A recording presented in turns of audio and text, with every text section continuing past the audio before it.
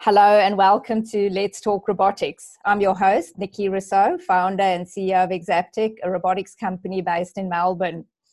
I'd like to welcome Professor Dana Kulik to our show today. She's been a professor at Monash University in the Department of Engineering since 2019. Her research interests include robot learning, humanoid robots, human-robot interaction, and mechatronics. Dana, welcome and thanks so much for making time in your hectic schedule. Thanks very much, Nikki, for having me. It's a pleasure to be here. So Dana, can you tell us about your journey and how you ended up in Australia at Monash University? Sure. So I grew up in Vancouver, Canada, and I did my PhD at the University of British Columbia in human-robot interaction. And I did my PhD with Professor Elizabeth Croft, who at that time was at UBC. So after my PhD, I decided to go to Japan to do a postdoc at the University of Tokyo. I spent 3 years in Tokyo doing research on robot learning. And then I came back to Canada to the University of Waterloo. And I built up my own research group there and my own lab at the University of Waterloo. And then in 2018, my former PhD advisor, Elizabeth Croft, moved to Monash to take up the position here of Dean of Engineering. And she invited me to come for a visit. I was actually in Australia attending a conference, and she said, "Oh, why don't you drop by and while you're in the neighborhood, come and visit us?" So I came to visit Monash.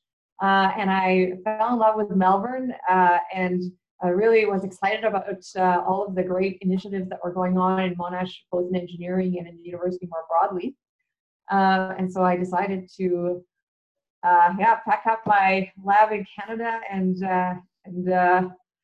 come over.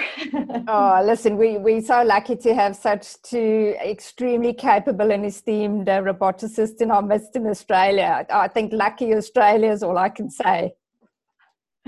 Thank you. So you've been appointed to lead the planning and establish of the Monash Robotics Precinct. Can you tell us a little bit about it and how that's going? Yeah, absolutely. So even before I arrived at Monash already had a number of really excellent researchers who are working in various aspects of robotics, including mechanism design, perception and cognition and learning, as well as human-robot interaction, autonomous vehicles, connected vehicles, vision, quadcopters, control, and so on. And the idea with establishing the new robotics precinct is to bring all of those researchers together to allow us all to work together more closely and also be able to take on bigger and more impactful challenges. So what we're doing is we're building a facility that would allow us to bring all of the robotics researchers together in a single space that would allow us to work together more closely, collaborate, and just increase the interaction between the students, the researchers that are in different departments and different faculties, and also to give us a really world-leading experimental facility where we could experimentally validate our research in a more systematic and realistic way. So a lot of times robotics researchers have the challenge that they have a really excellent idea and they maybe illustrate that idea on kind of a small, tabletop prototype. But the real impact of this idea would be on some, physical system. So for example, let's say a robot in industry or a robot in a person's home. From the experiments that are just in a simple prototype system, you're not really testing all of the different scenarios and conditions that can arise in the realistic setting. So there's this big gap between what was demonstrated in the lab and what is needed in the real world. And the hope of our experimental facility is that we can start to bridge that gap so that we can actually build and test more realistic scenarios that are much closer to the final application domain. So that we can see that actually the ideas that we have are working much closer to practice and make it easier for those ideas to be then deployed in the real world. Okay, so do you involve industry as well? You're just talking about your students now, but is there collaboration with industry?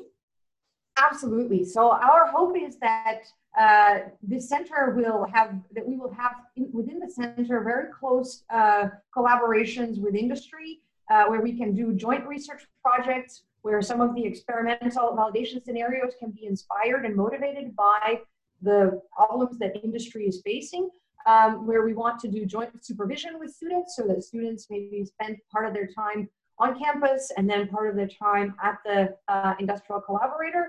And we also want to invite industry partners, to make use of our experimental resources if they have their own technology that they want to validate in the lab before they deploy in the field.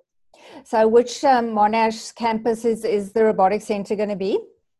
It will be on Clayton campus, right within, so this is kind of a really exciting, not just robotics precinct, but also engineering precinct that's being built up at Clayton, because we're going to be right next to the makerspace, where our undergraduate students and teams have access to really excellent fabrication, prototyping, and machining facilities.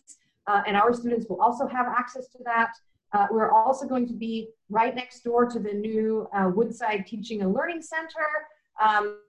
And also the IT faculty is moving their entire group to Clayton, so we're going to be right beside them so that we can also collaborate very closely with the researchers in IT, including the optimization group, the learning group, and the human-computer interaction group. Oh, it's fabulous. So how far is the precinct? Like with COVID, I'm sure there would have been an interruption now. Yeah, so we are still, things have been delayed a little bit, but we are still hoping that we will have the facilities built and ready to go either by the end of this year or early next year. So we are actually taking the entire floor of an existing building and it will be extensively renovated. So just a few weeks ago, we completed kind of the moving out of everybody. And we're hoping that in the next few weeks, we will start the demolition and the reconstruction. Oh, it's just fabulously exciting, but especially because I'm just around the corner from you and I know exactly what you're talking about because I was there the other day looking at, I was actually in the Woodside lab as well. So I can just envision how great it's going to be. So Monash is going to have a robotics degree now as well. Can you tell us a little bit more about that? That's right. Yeah. So Monash is really placing a huge focus on robotics, and it's not just in the graduate research domain. It's also very much on the undergraduate research side as well. So we have a new undergraduate degree that is a degree in robotics and mechatronics that is basically building on from our mechatronics degree, but really focusing directly on robotics topics right from the undergraduate level. And I think this is super exciting because most universities at the undergrad level, you would take something like mechatronics or electrical engineering or mechanical engineering, and then you would only have the opportunity to really focus on robotics in your master's or PhD level. But we are really bringing robotics, we're starting with robotics education right from the undergrad level. Because there's a interest and demand from kids who have maybe they've gotten excited about engineering by participating in robotics clubs. And we actually want to start teaching that material right from the undergrad level. And also from the demand side, there's, robotics is kind of this next wave of technologies that I think will be deployed in, not just in industrial setting, but in service settings, in the home, in hospitals. So there's so many new applications, which you're yourself very, very familiar with. And so we need to be training the next generation of roboticists who can, develop and deploy this technology. So if a year 11 and 12 student is looking to come and study at Monash University, what sort of subjects would they need to have? Is it the normal STEM subjects, or would you be able to, if you don't have that background, still enroll in a robotics course? Yeah, you do need the STEM subjects, particularly, those grade 11 and grade 12 subjects in math and the sciences.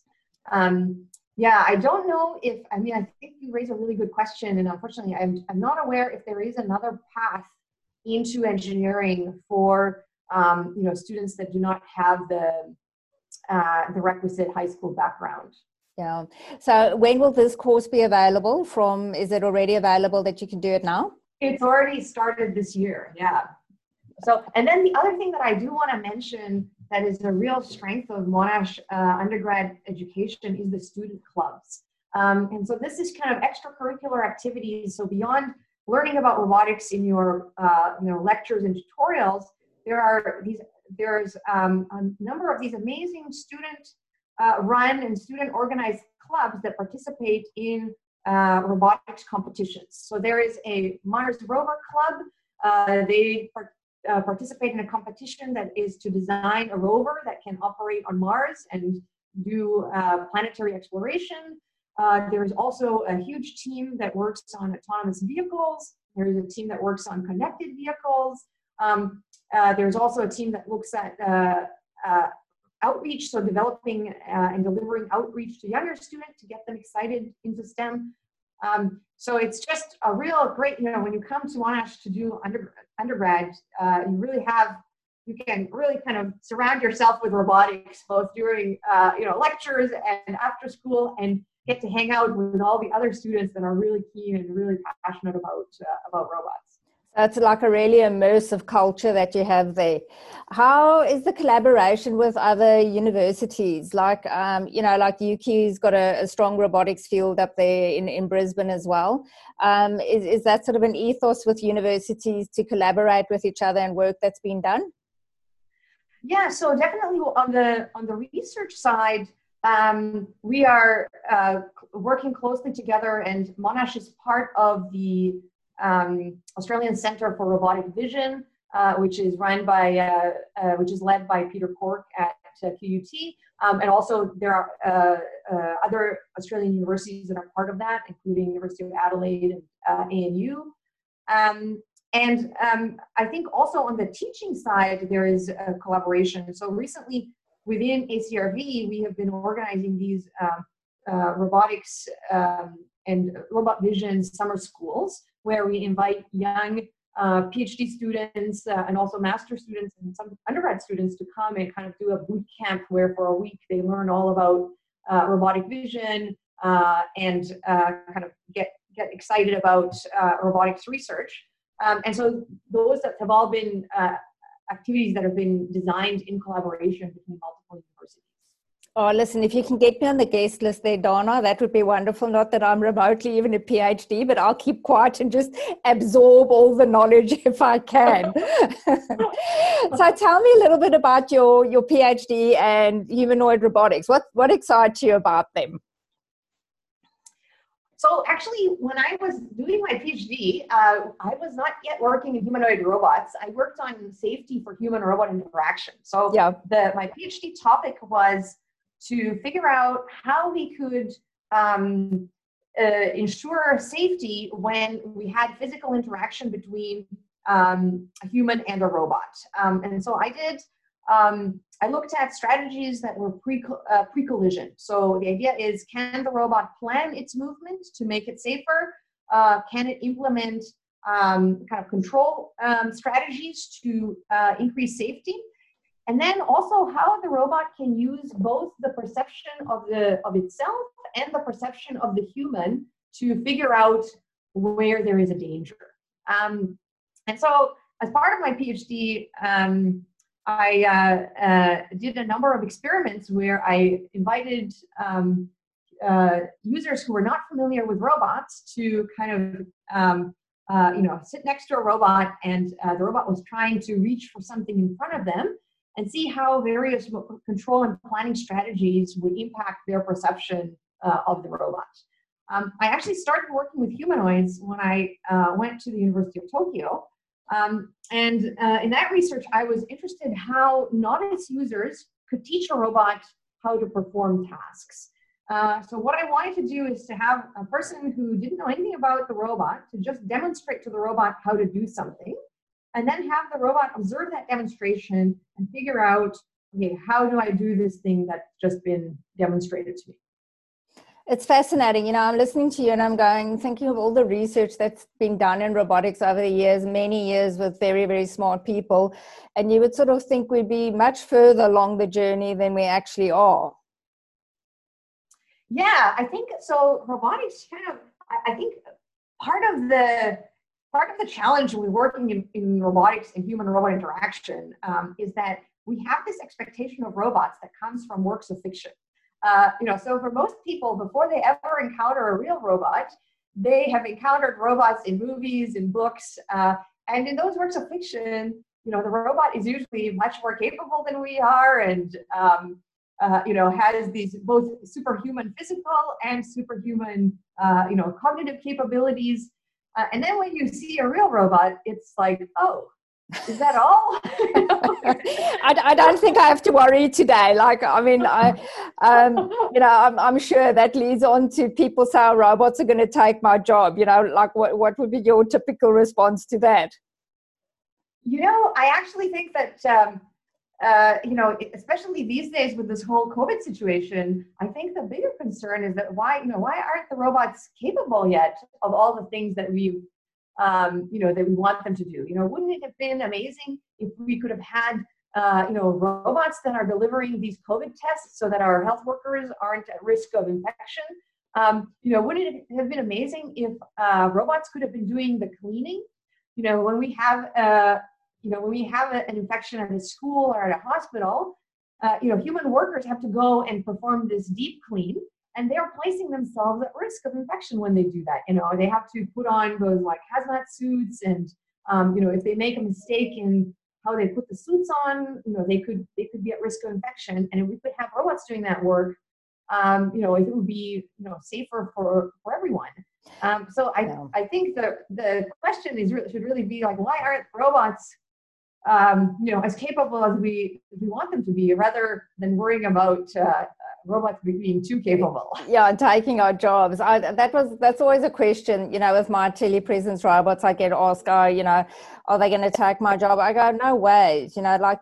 This is a communication. It's a piece of technology that happens to be a telepresence robot. That's a classification, but it's not going to be replacing anyone anytime soon. So, I think you can relax and just be at peace about that. So what's been the most exciting study that you've been involved in? So I can think of two. The first one is the PhD study that I kind of described to you, because that was the very first study that I ran. And so it's very, running a human robot study, it's very stressful because, you're designing a study, you have to make sure the robot works, you have to make sure that the participant is safe. That was my first one. So just, seeing how people reacted, and also just seeing the variety of responses. So some people were very, they were worried. They were worried about the robot. They just didn't want to be anywhere near the robot. And other people were totally blasé, or just like, okay, the robot can do whatever. I'm pretty sure it'll be safe. So just appreciating that, diversity of responses. The other study that I'm really excited about is a study that we ran a year and a half ago now, while I was still at Waterloo. And that was a collaboration between our lab and a really well-known Canadian architect whose name is Philip Beasley. So Philip develops these interactive sculptures that have sensors and actuators and respond to visitors that are in the installation. And so basically, these things are just like giant robots. And what we were interested in is, could we learn how the robot should respond in response to visitors to maintain their engagement? So we implemented a learning algorithm that was basically trying to maximize visitor engagement. And the really exciting thing about this study is that we actually implemented it in an actual museum. This happened at the Royal Ontario Museum in Toronto. And so what was really exciting about it is, first of all, that we managed to convince the museum. They let us to run this study. This was their paying customers. And second of all, to actually see these these kinds of technologies being deployed in, with actual users who are not, students in our lab or people that we brought to the lab, but actually in a naturalistic setting. So we really got to see a huge variety of people. We had school groups and kids. We had, elderly visitors. So really a much broader demographics than what we would have seen if we were just recruiting people to come to the lab.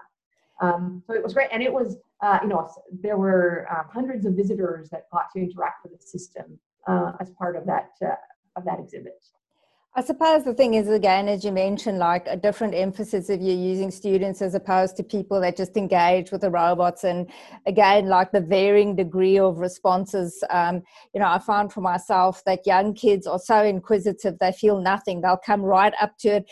They'll fiddle with everything. If it's not locked down, your whole little robot will suddenly be doing something weird and wonderful when they're finished with it. But, and I've had like older students in high school be a very reticent. They're a little bit more careful of how they approach the robot. So again, what was your experience with people there?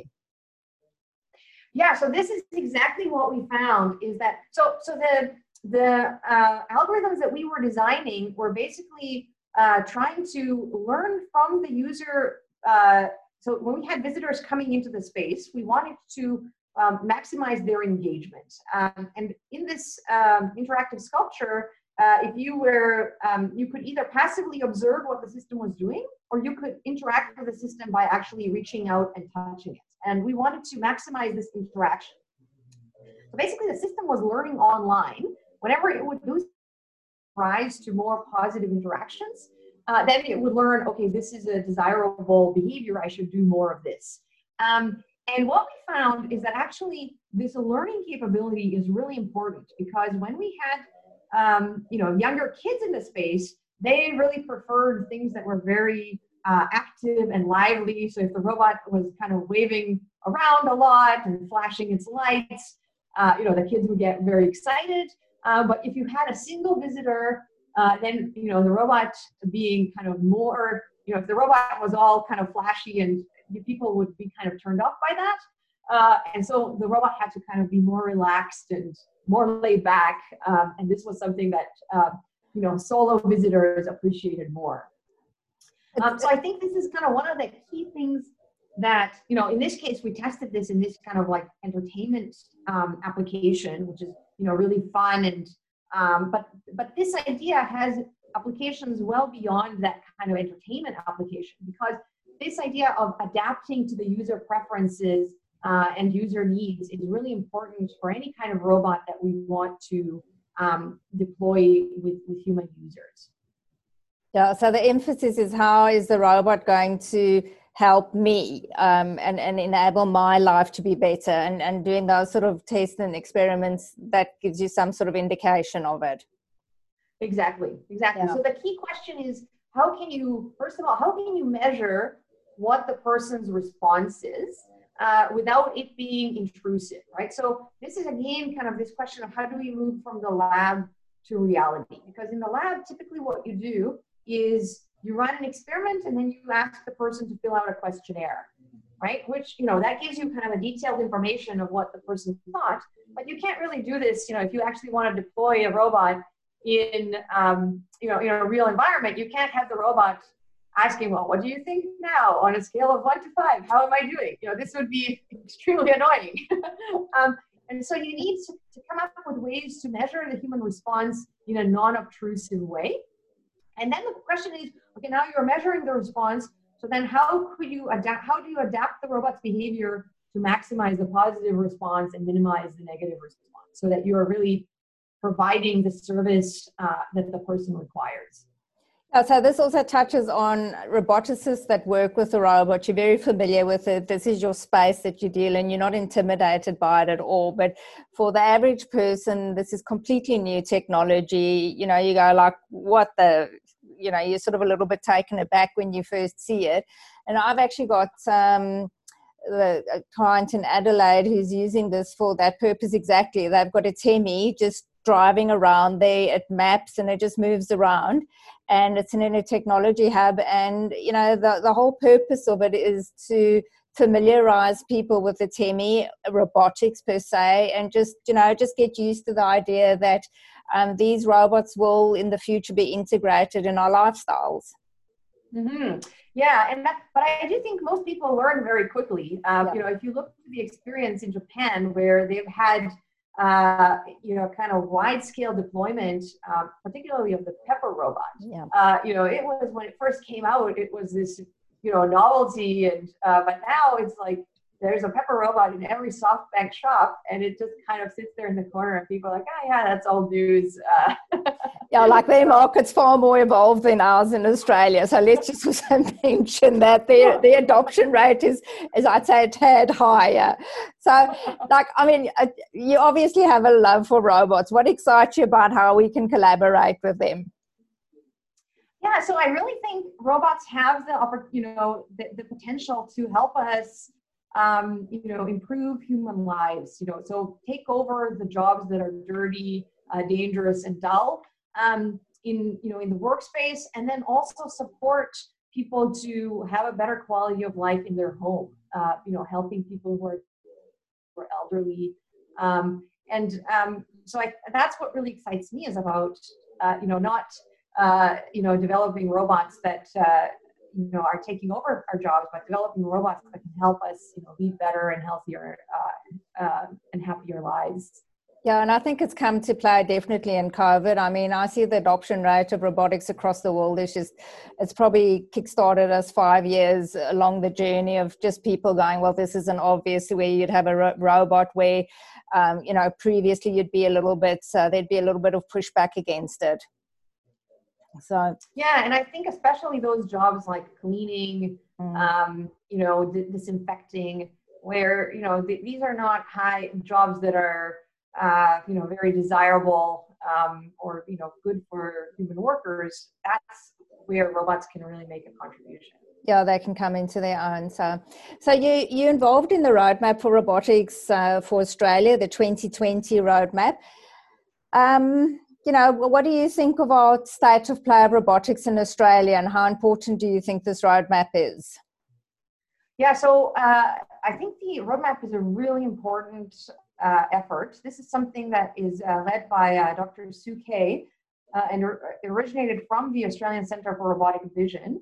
So the first version of the roadmap came out a couple of years ago, where they did this very systematic study of kind of what's the current state of robotics deployment in Australia, and what are the opportunities for robotics. You know, where are the places that Australia could play a role worldwide? So my opinion is, you know, kind of a not as well informed outsider. You know, I'm just a recent arrival in Australia. I think that you know, from the worldwide perspective, Australia is very well known for certain you know, aspects of robotics, where Australia is really a world leader, especially around robotics for service industries, so mining, oil and gas. Some of those companies have really invested heavily in automation and robotics, and are really you know, have world-class systems that are already in use. And there's also a very active and world-leading research community in Australia. So we talked already about Peter Cork. There's also a big field robotics center in Sydney. There's really world-leading expertise across Australian universities. But I do think that, as you kind of mentioned, in some other areas, the adoption of robotics is maybe not as far along as it has been, as it is in other parts of the world. And I think Australia could really benefit. You know, Australia has a lot of you know, world-leading capacity in healthcare, and that's one place where robotics could play you know, a big role. So I think there are opportunities. You know, another area where I think robotics could really play a big role in Australia is in the agriculture sector, especially with a lot of the, you know, work in horticulture that is currently completely manual. I think there is lots of opportunities there to help automate, because that work is also an example of something that is not, you know, high rate of injuries, difficult to recruit workers. difficult to retain workers. That's something where robots could really assist. Yeah, there's certainly at the University of Sydney, there's a professor working on agricultural robotics there. I actually attended, I listened to a talk of his, and, you know, just the soil monitoring, when do you need to water, when do you need to fertilize, very specific poisons that are for eradication of weeds and things, like, so that you're not just blasting indiscriminately, but really specific, that robots can actually identify, and they can just go bzz, and that particular little critter is off the planet. So definitely, I think possibly also that was mentioned in another talk, Queensland Robotics has also got a podcast. And I think one of the interviewers said, you know, Australians are very, they're a little bit shy in coming forward at how good they actually are. You know, they don't need to stand back for anyone in the world in terms of the technology they're developing and what they're doing here.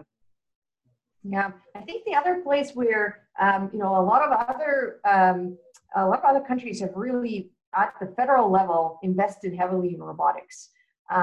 You know, so in the United States, there was a big Obama robotics initiative where, you know, a huge amount of funding was given to, you know, researchers to develop new robotics technology. And similarly, the EU has a huge research effort in robotics that's funded centrally, and similar in Japan and Korea and China as well. So I think there is an important role for government to play to you know, facilitate the collaboration between industry and research and academia, to bring people together, and to, you know, to foster the robotics industry, you know, the robotics industry within the country. Well, I certainly think the roadmap, the 2018 edition, brought to light how many roboticists there are actually in Australia, the various businesses that, you know, like they just scattered all over the place, no real representation and no real knowledge of each other that they actually exist. And I think being involved myself, I can see from the uptake in the 2020 version, like there are so many people involved, people putting their hand up to be chairs, facilitators, actually writing up studies, you know, collating the information for Sue. So I think there's certainly like 100% more awareness of what goes on in robotics if you are in this space. And even if you aren't, you know, it would be hard to miss what's going on in Australia. Mm-hmm. So in terms of COVID, you're a lecturer at the university. How has this all unfolded for you? Yeah, it's been a real interesting time. So we have been affected both as lecturers and also as researchers. So just in the immediate, you know, in the last couple of months, we kind of had to very rapidly shift from delivering all of our units in person to moving everything online. And it's not just lectures, which you could imagine, okay, you know, you deliver, instead of delivering in a classroom, you just deliver it on Zoom. What has been more challenging is the labs. You know, so how do, you know, if you have a physical lab where you're, you know, experimenting with a robot, how do you shift that to online? And then on the research side, we have also been quite heavily impacted because our labs were closed for quite an extended period of time. And now we are slowly being allowed to re-enter the labs, but in kind of a limited operating capacity. So we have to make sure that we are respecting all of the health regulations with social distancing. And that means that we're not doing any human-robot interaction experiments at the moment. No physical interaction experiments, because you know, we want to make sure that any participants wouldn't be placed in any danger. And then, you know, looking towards the longer term, I'm really worried about, you know, so recently there's been this announcement from the federal government about changes to the, you know, funding model. You know, from what I understand is actually, even though the government is trying to increase the uptake of students into STEM topics and engineering, the actual funding that will flow to the universities for each engineering student is planned to decrease. So I'm a little bit confused about how, you know, how can we increase the number of engineering student positions by decreasing the funding for each position. So I am a little bit worried about how things will, we actually need to educate more people in this topic, but instead what we're doing is we're cutting the funding. So it's kind of a little bit of a mixed message. Yeah, complete dichotomy if you think about it. So decrease it, but actually the actual flow in between, just give that to the university and maybe top it up a little bit as well. Yeah. Yeah. Yeah, I see Sydney, New South Wales have also made an announcement that they complete overall of the syllabus of the curriculum of how they're teaching kids. And I was watching some social media on LinkedIn, some remarks about people going, and it was referred to, like drones could potentially be a fad. I'm just quoting because I didn't actually read the article. I just got to the end of it and I'm going, well, not if you speak to someone like Eric Peck of SoupHero that's got this budding business with medical emergencies, drone deliveries in Africa. Like, this isn't a fad. This is going to be a very substantial business. So just interesting insights that people have. We'll leave it there because we could have a whole different podcast on that. So having lived in a few countries now, do you consider Australia to be your final destination? That's a really hard question to answer. I really love Melbourne. I love the city. It's just, it's a beautiful city. And I love Monash and the work that I'm doing there. But yeah, you never know where you're going to end up. So I don't know that it's the final destination, but I'm definitely enjoying my time here. So what would you say would be your absolutely favorite thing about Melbourne? It's hard to say. There's so many things that I love. Just the sky and the colors. It's a very, like sunrise, sunset. It's just beautiful. I love the Melbourne coffee. I love the city itself, how it's lively and vibrant, and so many things going on. So yeah, I think there's so many really great things. And I suppose the weather would be nothing for you coming from Canada. This would just be, this isn't cold. I can do this. Oh yeah, this is fantastic. This is the best weather I've ever lived in. So touching on obviously you've just an amazing career and everything. Do you have a mentor? Is there any career advice that you'd like to impart to our listeners? So I have really been lucky because I have had a number of really fantastic mentors. Of course, Elizabeth has been my mentor both when I was doing a PhD and then also throughout my career and now as well. I was also very lucky when I was at the University of Tokyo. I was mentored by Professor Nakamura, who is a very senior and distinguished researcher, and I learned a lot from him about robotics and how to conduct research. And then also here at Monash, I've been very lucky. I've had a few mentors who have been really helping me with understanding the Australian context and the Australian university system, and how and helping me to become established here. So yeah, I have to say I've been very, very lucky in that with that respect to have more than one really valuable mentor during my career. Listen, it's fabulous, and having known you, I mean, I know that. You can have people that actually tell you stuff, but you also have to be wanting to listen and to learn. So, your starting point is you're open to take feedback and go, okay, listen, I need some guidance here. Yeah, absolutely. And I really appreciate the insights of people who have been there before me and, who can also have that big picture view and kind of tell you, okay, this is really important, but this you can let go, and give you that, bird's eye view advice. Yeah. So any advice for anyone wanting to get into robotics? Maybe high school students, but anyone else? Yeah. So I think now is a super exciting time to be getting into robotics. Like, there's so much going on. Both in terms of research and in terms of new startups and interesting jobs. It's a really, I think, promising and exciting career. There's just so many really cool things to work on. If you're interested in mechanical engineering and developing mechanisms, if you're interested in working with people and developing robots that can, help people improve their mental health, like everything inside that huge range, it's all part of robotics. So it's super exciting time to be in the field. So for any high school students who are interested in the area, I strongly encourage them to enroll in engineering and also to get involved in the student clubs, the robotics clubs. I think those can be a really excellent, enriching experience. And I think my other piece of advice is, don't plan too much, especially after this year.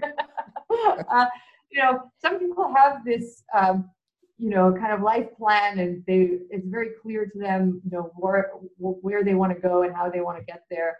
And I personally have never been like that. I've kind of always just, been very kind of opportunistic, and, things come up and I'm like, oh, that looks exciting. Let's give it a shot. And so far it seems to be working well for me. So I think it's your infectious enthusiasm that's got you where you are. So just the last point, just on the precinct, is this something that will be open to schools for students to come and visit and come and see what work you're doing? Yeah, absolutely. Once it's open, we hope that we will have open house events where we can have students coming and visiting to see what's going on, as well as, for undergraduate students who are working on fourth year projects, that they can also work with us. Oh, I'm fabulous. Sure once it's open, I'd love to have you over. And Oh yeah, don't worry, I'll be there before then, but I'm just going, I can just see students coming and looking at you and going, she's cool, I'm going to be doing that, that's it, I can see her. So you'll be mingling there and talking to everyone. So Donna, where can listeners contact you if they want to talk to you? So the best way to contact me is via email. So my email is Dana, DANA .KULIC@monash.com. Okay, I'll put that in the link anyway for the listeners out there. So thank you so much for your time. I've really enjoyed our chat today. To our listeners, as always, please give me feedback. And if there's anyone who wants to be on the show, do let me know. Wishing you all a wonderful day, and let's talk robotics in another 2 weeks' time.